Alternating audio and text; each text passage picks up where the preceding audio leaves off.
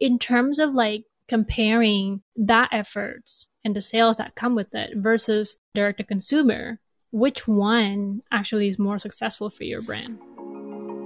Hello and welcome to Hello Femtech, the podcast that features Femtech changemakers across the globe creating changes and improving the lives of women.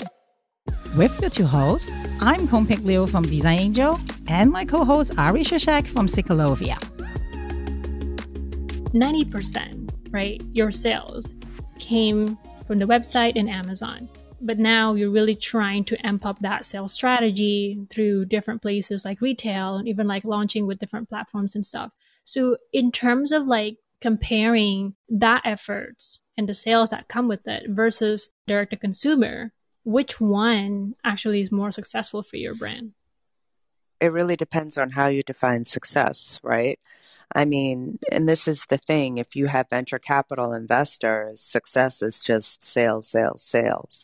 One of the benefits of not having venture capital investors is that you can really take a really comprehensive view of what success is and what it means for your business in the short term, in the medium term, and in the long term.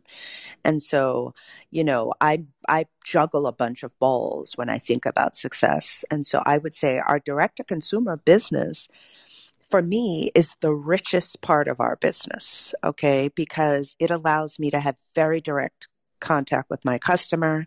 I know her name. I know the city she lives in, right? Because I have her mailing address. I know her email. I know her shopping patterns. I know so much about her. I can send her emails. I can send her text messages. I can really interact with her, even as in I, myself, Aisha, so not the team. I can randomly email a customer and say, hey, I saw you bought blah, blah, blah on this day. How is it working for you? Any feedback you want to give me? I have such a beautiful direct connection with my customer when she shops on my site versus even Amazon, right? Amazon does not share that customer data with you. I think I can figure out the state that they're in, but very little else, right? So for me, that's almost a commoditized channel where I want to meet my customer where she is. So if she's shopping on Prime and she gets free shipping, if she wants to shop her cosmetics that way, I'm happy to be available to her in that channel. But quite frankly, I would prefer that she came to my website.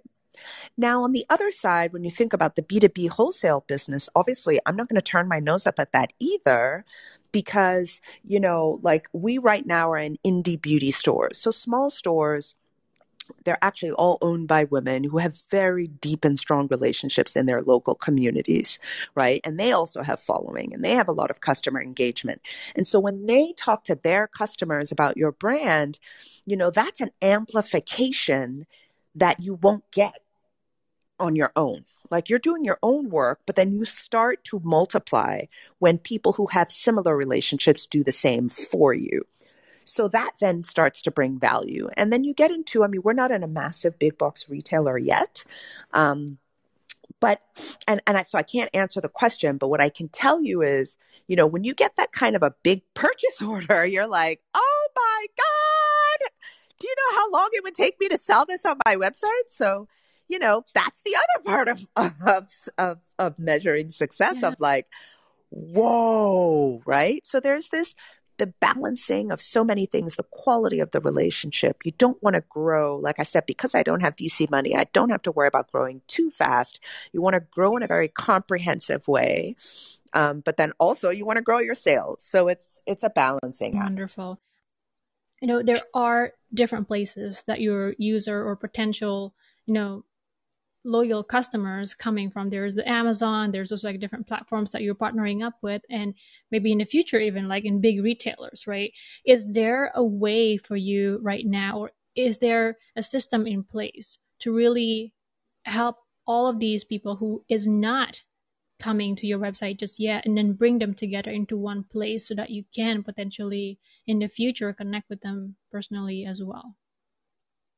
It's an interesting question. I've toyed a lot with do we create like a community, like use Mighty Networks or something like that? And I've thought about it a lot, maybe not enough in this last 6 months because I've been so busy. And the answer is it's something I think about. haven't quite implemented. One, because we're just crazy busy growing and putting the foundation in place. And two, because I haven't quite figured out if it's necessary. And that's the thing, is that when you run a really lean team and you have very limited resources, the weight of every decision is really critical. Like for me as the CEO driving the growth of this company, just even this hour talking to you is an hour that I'm not doing something else, right? So the opportunity cost of every decision is a massive. And so, creating a space to bring everyone together has been I wouldn't say it's top of mind. It's been something I've thought about for a very long time, but just haven't had the capacity, to be honest, to put together, because I'm just trying to keep the business afloat and trying to get it growing. And I feel like it's something that we've managed so far with social media and our email list, but it's definitely something that we need to dig into. Thanks for joining us this time. If you haven't already, subscribe to our show on your favorite podcasting app and get notified the moment a new episode comes out. Halo Femtech is an initiative by Ciclovia and Design Angel. Thank you to Pashel Tashi for producing and editing this episode. If you enjoyed this episode, do us a favor by rating and reviewing our show on the podcast. It will help us grow the show and make future episodes even better. If you want to connect with other changemakers that we feature in our podcast, go to our website, halofemtech.com, and join our community. You'll find helpful resources and industry events. Thanks again, and we'll see you next time.